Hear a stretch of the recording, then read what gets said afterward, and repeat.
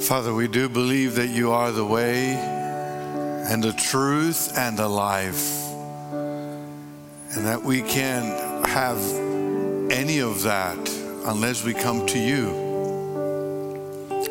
We can't go to the Father unless we come to you, and we come to you because we need you to make a way in our lives. You know where we're hurting. You know what our needs are. And we trust you today to heal, to restore, to provide, to encourage, to comfort. Father, we know that we're sinners and we often do things that do not please you. And we ask you to forgive us for the way that we've offended someone, for the way we've offended the Spirit. And Father, we are sometimes guilty of not doing the right thing individually and as the people of God. Forgive us when we don't do what we should do. And God, we pray that you help your church to be strong, to be united, to be of one mind and one spirit, to be passionate after you.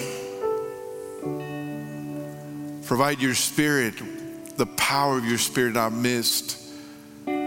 Provide the people that step up as ministers of the gospel, every believer, a minister. Provide the finances that your church needs to do what you've entrusted to it. And God, we pray that you would use this church to be a witness of your love in our community and around the world. We know there are many places where people are hurting.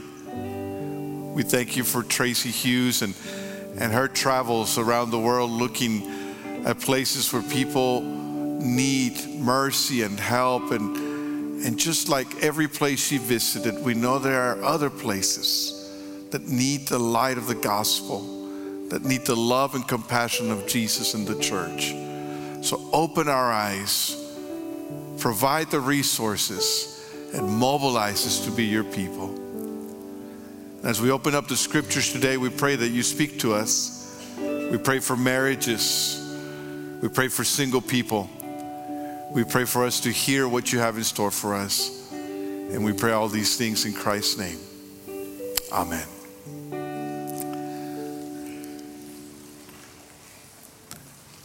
I have the opportunity as pastor to be a part of weddings often, and sometimes there are small weddings that happen even in my office or in someone's backyard or in a chapel. And sometimes there are big weddings that are like destination weddings where we travel to a place and we're at a resort, and couples sometimes go to great lengths to make the day very special, to make sure that they have a good venue, to make sure that there's a good menu, to make sure there's good music and flowers and all of these things, and all those things cost money, right? And it seems like weddings get more expensive every time. But when you think about weddings and how much people invest, how much couples invest in the day of the wedding, I remind couples, listen, it's not just the day of your wedding you need to invest in your marriage. That you'll spend more time being married than at the wedding. The wedding just lasts a few hours, but marriage is supposed to be for a lifetime. So invest in that. We're in our study in the book of Ephesians, and today's message is called A Spiritual Marriage. We are in a series that we're calling Called and Accountable. The first 3 chapters of the book of Ephesians talk about the nature of our call, who we are in Christ, our identity. And then the last 3 chapters talk about practical applications to our call. How do we live out this calling? How do we live a life worthy of the calling that we have in Christ? And so beginning with chapter 4, Paul begins to give very practical advice to believers about how to walk in newness, about how to avoid darkness. And all of these instructions are general for the people of God. They're for the people of God, but for all of us. And then he begins to sort of focus in on special groups within the church as chapter 4 continues. He'll speak directly to husbands. He'll speak directly to wives. He'll speak to children. He'll speak to slaves and to masters, so that they can understand the implications of the Christian life in every area of life. And so we began today specifically by looking at husbands and wives. And so this is, as we unpack these over the next couple of weeks, today we focus on the marriage relationship. So I'd like to invite you to go with me to Ephesians chapter 4, verses 21 through 33.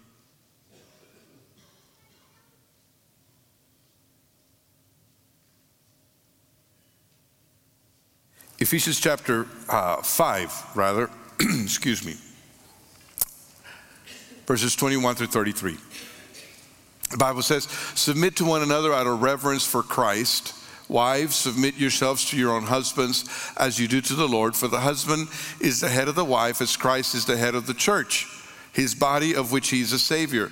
Now, as the church submits to Christ, so also wives should submit to their husbands in everything. Husbands, love your wives just as Christ loved the church and gave himself up for her to make her holy, cleansing her by the washing with water through the word, and to present her to himself as a radiant church without stain or wrinkle or any other blemish, but holy and blameless. In the same way, husbands ought to love their wives as their own bodies. He who loves his wife loves himself. After all, no one ever hated their own body, but they feed and care for their body, just as Christ does the church. For this reason, a man will leave his father and mother and be united to his wife, and the two will become one flesh. This is a profound mystery, but I am talking about Christ and the church. However, each one of you must also love his wife as he loves himself, and the wife must respect her husband. So these instructions are for married people. So if you're married, pay close attention, because there's something here for you. If you're planning to be married at some point in your life, still listen, because this will help you prepare and know what you're looking for.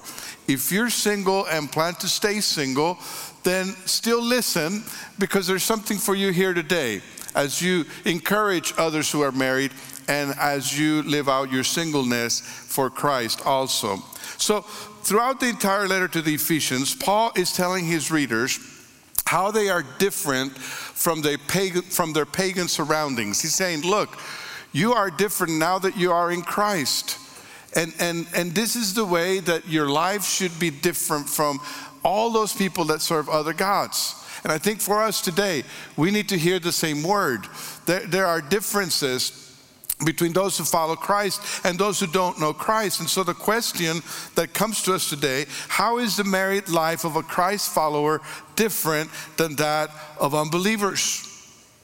How is Christian marriage different from the marriage of people who don't know Jesus? Now, we have plenty of lessons and messages from non-Christian sources about marriage. We see them on TV, we see them in movies, we see them in conversations, we see them in social media. But what is the difference when there are followers of Christ who are married? And our text answers that question. And if I were to summarize it in one sentence, in one phrase, I would say it this way: marriage is a relationship between a husband and a wife and Christ, which gives witness to the gospel. In other words, marriage is a spiritual thing. It's not just a contractual agreement. It is not just another human relationship. It is not just a romantic affair, but it is a spiritual thing. And so I want to talk about three things that show how Christian marriage is spiritual. And the first one is because it is a lasting bond. Now, when you think about a thread that you put through a needle, and when you think maybe about a piece of yarn, you know that a piece of yarn is a little stronger than one single thread. And then when you think about a rope, then you know that the rope is stronger. If you ever had to hold on to something, you probably don't want to hold on to a thread. You probably don't want to hold on to a piece of yarn. You probably want to hold on to a rope. And if you do, then you understand what the scriptural writer says in Ecclesiastes chapter 4, verse 12. He says this: though one may be overpowered, two can defend themselves. A cord of 3 strands is not quickly broken. You see, Christian marriage is a cord of 3 strands. It's like a rope that has not 1 strand, not 2 strands, but multiple strands, and it makes it strong. And Christian marriage consists of husband and wife and Christ. Our text begins with the admonition that we should submit to one another out of reverence for Christ. And then he goes on to say that wives ought to submit to their husbands as unto the Lord, that husbands ought to love their wives as Christ loved the church. And over again in the passage, it talks about Christ. 8 times it mentions Christ. That means that Christ is an integral part of a Christian marriage. Christ is present. I often hear couples who talk to me about doing church weddings, and they say, we would like to do a church wedding, even if they don't go to church. They say, we would like to do a church wedding because we would like God's blessing on our marriage. And I think that's great. I appreciate that. But I tell them, look, let's not think of God's blessing as something that so magically happens the day of your wedding, and then you can go on and live life however you want. You see, God's blessing is not just for the day of your wedding. Christ wants to be present every day of your marriage. He is a part of your marriage relationship. You don't leave Christ at the wedding altar. He goes with you and is present. Christian marriage is spiritual because the husband relates to his wife out of his relationship with Christ. A Christian marriage is spiritual because the wife relates to her husband out of her relationship with Christ. The stronger the relationship is with Christ, the stronger the marriage can be. The stronger the love is for Christ, the stronger the love in the marriage can be. We often use a simple illustration of a triangle when we talk to couples, and we tell them, God should be at the very highest level of your relationship, and then you have the husband and the wife, and the closer that you get to God, the closer you become to each other. And that's easily, it's a visual that you can see in this triangle, but it is a profound thing. That our marriage relationship is strengthening as we grow in our relationship with Christ. God is love. He designed marriage. He models love for us. And so as we go to Him, as we know Him, then He is the source of our love in our marriage relationship.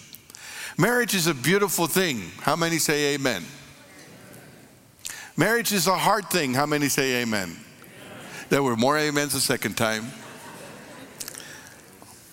Marriage is both a beautiful thing and it's a difficult thing, Divorce rates are evidence that marriage is not easy. I looked up divorce rates currently, and I found a study that does it by ages. And the increase in divorce rate over the decades it's sometimes a little discouraging. Now, it's interesting that the light blue line, the lower divorce rate belongs to millennials. Now, I don't know why that is. I don't know if they just don't get married or what it is, but it might be an encouraging thing. Your marriage is not going to last because you're going to have this romantic feeling that lasts forever. I hear couples saying, well, we're just going to split because we fell out of love. Well, did you expect your marriage to always be this sort of, Cupid, Valentine's kind of thing, 24/7? That's not how a marriage works. Maybe you think that marriage is some kind of magic formula, or that if you keep a checklist, kind of like the maintenance of your car at so many thousand miles, you do this, check, and then you do this, check. That's not how a marriage will last. A marriage will last when the eternal God of eternal love is at the center of your marriage relationship.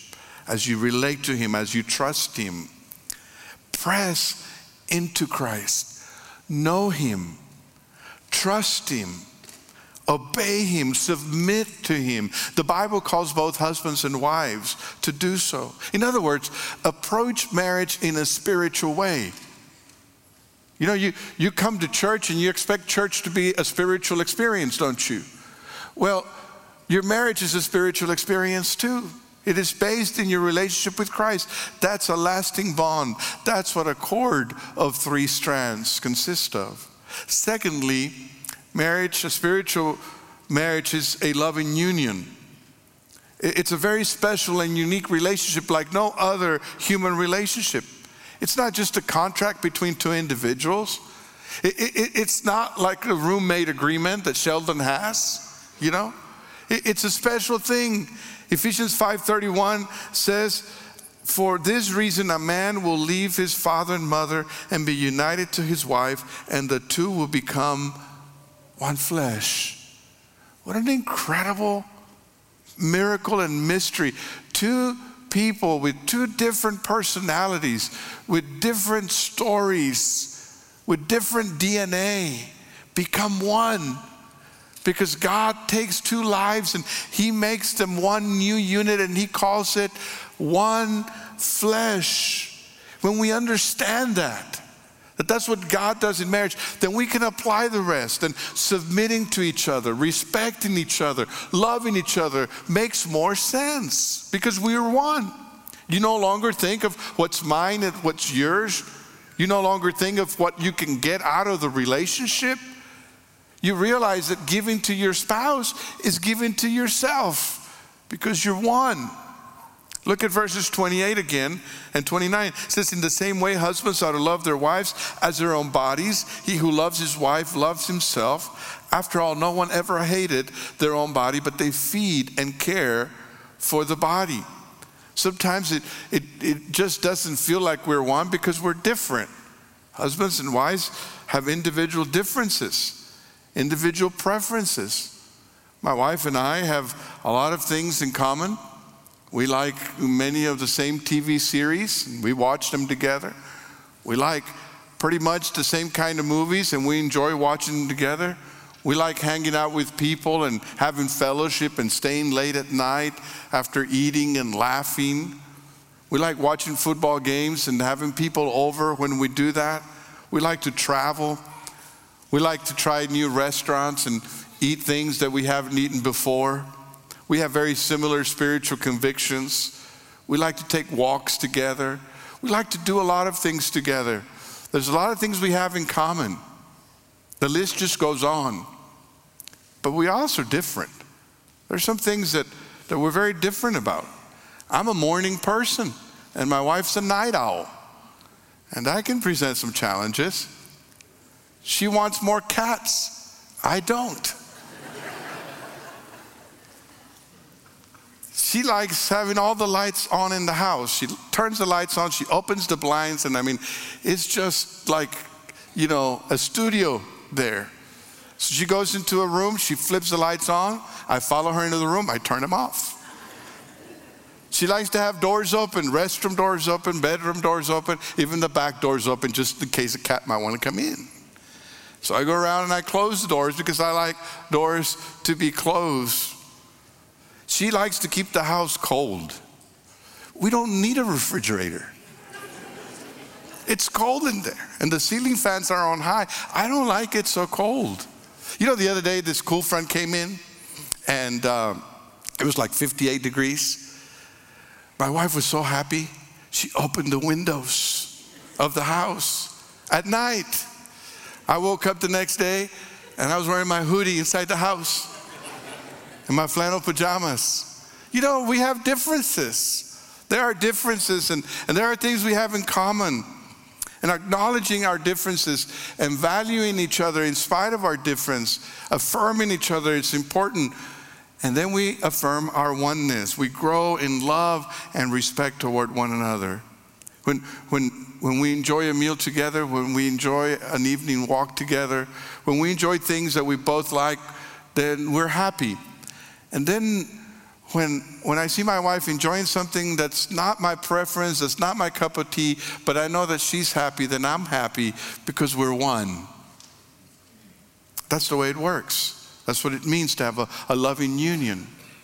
I visited a relative of mine recently, and he has a new girlfriend, and they found a house, and they wanted to show us the house, and so we went and we talked to them as they had just moved into the house, and we had a meal with them, and it was an enjoyable time. And then I told them, hey, so it's great, you guys make a great couple, and I'm glad you have a house and all, but when are you guys going to get married? And his answer to me was, we don't need a paper. And I said, really? I didn't say more, but I said, really, you really think that marriage is just about a paper? If that's your perspective, that's unfortunate. If people think that marriage consists of having a paper, no wonder they have trouble making their marriages work.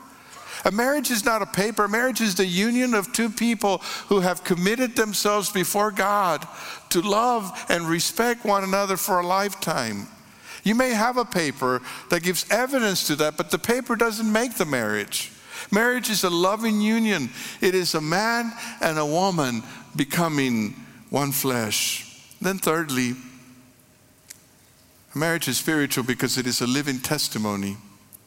The text contains practical advice for husbands and wives, which we'll touch on in a few moments. But before we get there, look at the summary that Paul gives in verses 32 and 33. This is the way he summarizes everything he says in this longer passage. He says, this is a profound mystery, but I am talking about Christ and the church. However, each one of you also must love his wife as he loves himself, and the wife must respect her husband. Paul says, in summarizing, he says, look, the marriage relationship is very much a picture of the relationship between Christ and the church. Therefore, husbands should love their wives selflessly, and wives should respect their husbands. But that's interesting because contemporary Christian psychologists have pointed out that a husband's biggest need is to be respected. Generally, if you want to make a husband happy, show him respect. If you want a husband to feel fulfilled and to feel loved, show him respect. And that's what the Bible is talking about here. And generally, women, their greatest need is to be loved. If you want to see a wife happy, if you want to see a wife smile, tell her you love her. Tell her you love her. Don't just say, well, I already told you once, I don't tell you again. I bring home the paycheck, don't I? That's not. Tell her you love her. It doesn't cost you anything. And then show her that you love her. Now, does the husband need to be loved? Yes. Does the wife need to be respected? Yes. But the way that God made us is so that we would receive respect and love accordingly. And they began with mutual submission. Verse 21 says, submit to one another out of reverence for Christ. Now, submission is a voluntary deference to the other person. It is the laying down of our own preferences and our own needs for the sake of the other. And it comes more naturally. Submission comes more naturally when you love the other person. It is voluntary. It is not something that you force someone to do, but it is a willful commitment to submit. A spiritual marriage begins with mutual submission. Then Paul directs himself to the wives, and he tells them to submit themselves to their own husbands, as unto the Lord. Look at the Message paraphrase, verses 22 to 24. It says, wives, understand and support your husbands in ways that show your support for Christ. The husband provides leadership to his wife the way Christ does to his church, not by domineering, but by cherishing.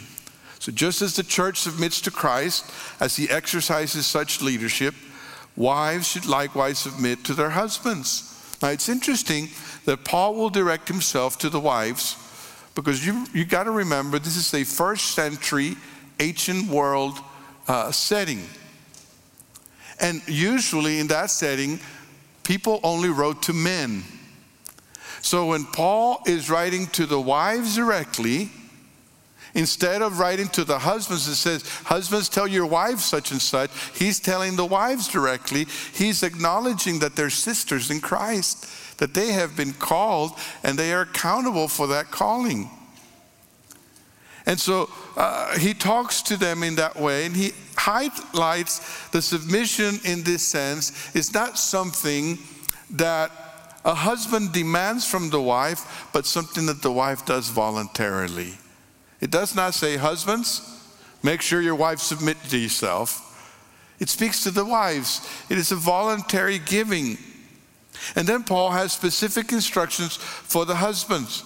He tells husbands to love their respective wives as Christ loved the church. Listen to the Message, verse 25. Husbands, go all out in your love for your wives, exactly as Christ did for the church.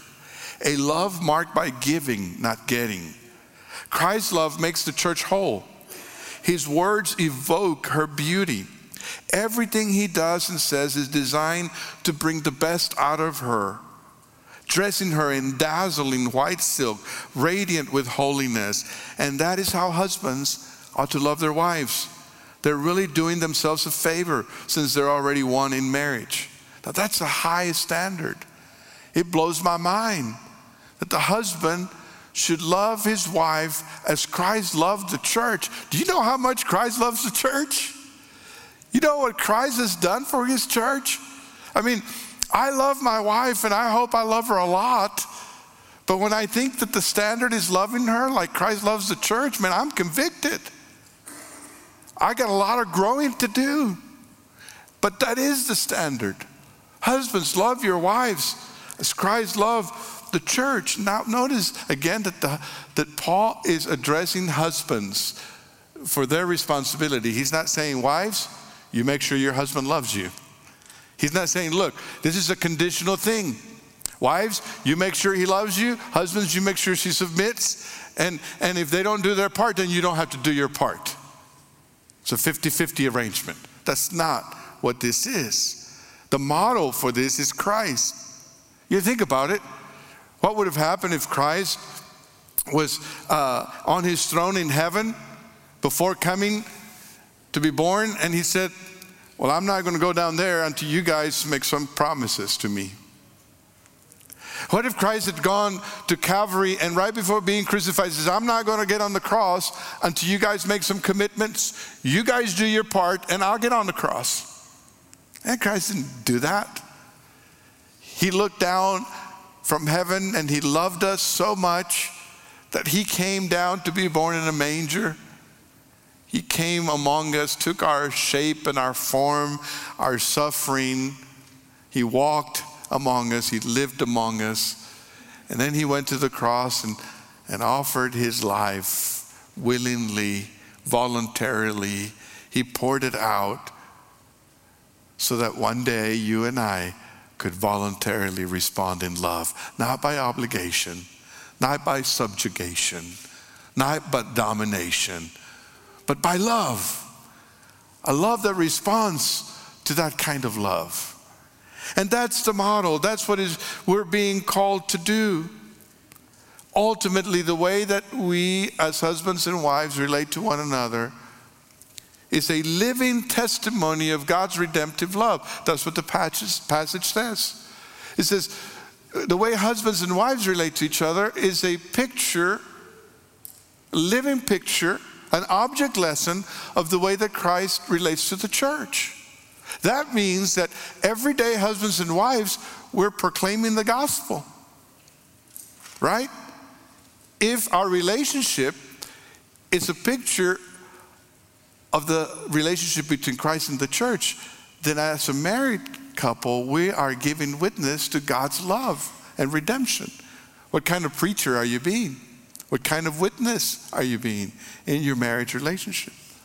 Now, I want to make something clear here in closing, that this analogy of marriage to Christ and the church does not by any means signify that men are superior to women.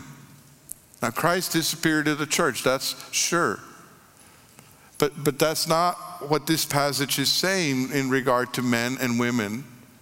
Throughout the entire Bible, God gives women prominence that they, even in the ancient world, did not enjoy. There are leaders in the Bible like Miriam. There are books in the Bible named after women like Esther and Ruth. There were prophetesses in the Old Testament and New Testament. There were women who followed Jesus and supported Jesus' ministry. It was women who preached the first Easter sermon at the empty tomb. They said, "He's alive." It was women who were deaconesses and supporters of Paul's ministry. He writes to them and recognizes them in his letters. And then he says in Galatians 3:28, there is neither Jew nor Gentile, neither slave nor free, nor is there male and female, for you are all one in Christ Jesus. Paul is saying when we're in Christ, all of us are on equal footing. We relate to Christ directly. Our calling and our accountability is direct to God. It's not about a hierarchy. There is no spiritual hierarchy in Christ. Anyone who uses this Ephesian passage to suggest that women are inferior to men is misusing it and misapplying it. That's not the design. What God is saying to us here is that the way that Christ and the church relate to one another, love each other, submit to each other, respect each other, that's the way that a husband and a wife should relate. That is his design. For believers, marriage is a spiritual thing. It is a lasting bond that begins in a relationship with Christ. It is a loving union of two individuals in one flesh. It is a living testimony of God's redemptive love. The way that we relate to one another is a proclamation of the gospel that's convicting, challenging, exciting. So if you're married or you plan to be married, this is a good reminder of the high value and the power of Christian marriage, how spiritual it is, how sacred it is, how important it is for the gospel. Our discipleship is lived out in the marriage relationship for those that are married. Now, if you're single and you plan to stay single, you honor Christ with your singleness. Paul talked about that. I don't have time for that today, but Paul talked about being single and honoring God as a single person. Being married is not more spiritual than being single, or the other way around.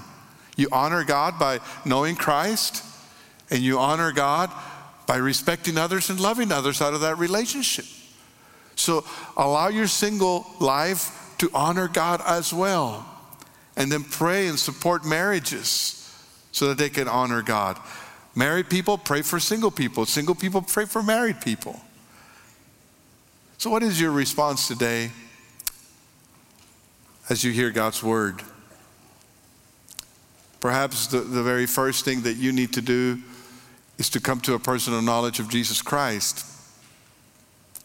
Maybe that's where you need to start, to have a Savior that can change you from the inside out, so that all of your relationships can flow out of that relationship.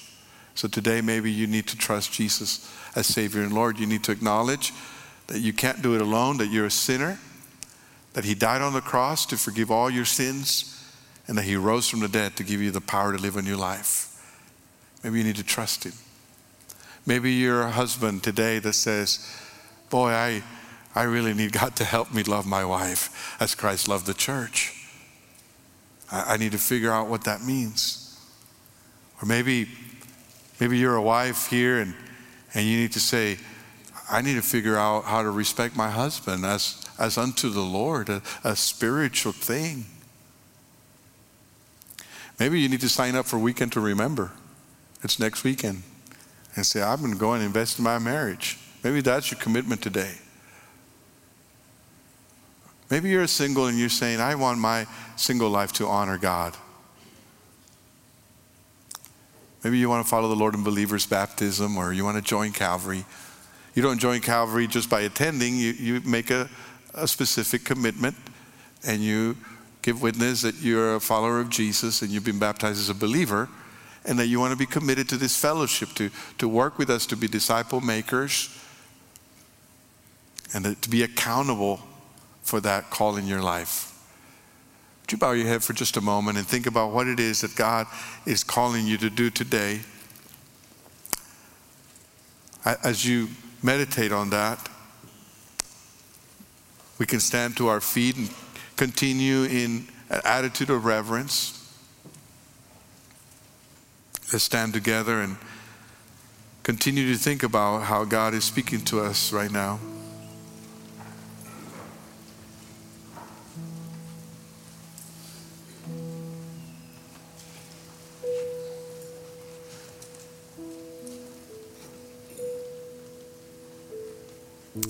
Father, as we've opened your word, we've been reminded of your design, how our marriages as Christ followers should honor you. So we pray, Father, for every single married couple here at Calvary, that we would have your power to become the marriage that you want us to be.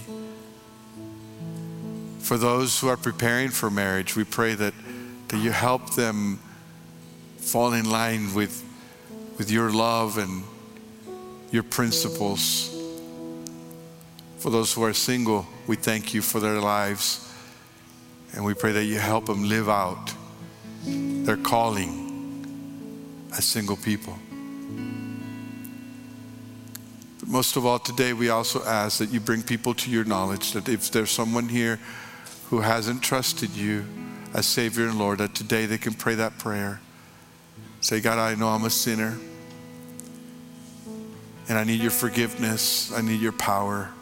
I believe you died on the cross for my sins, and you rose from the grave to give me life.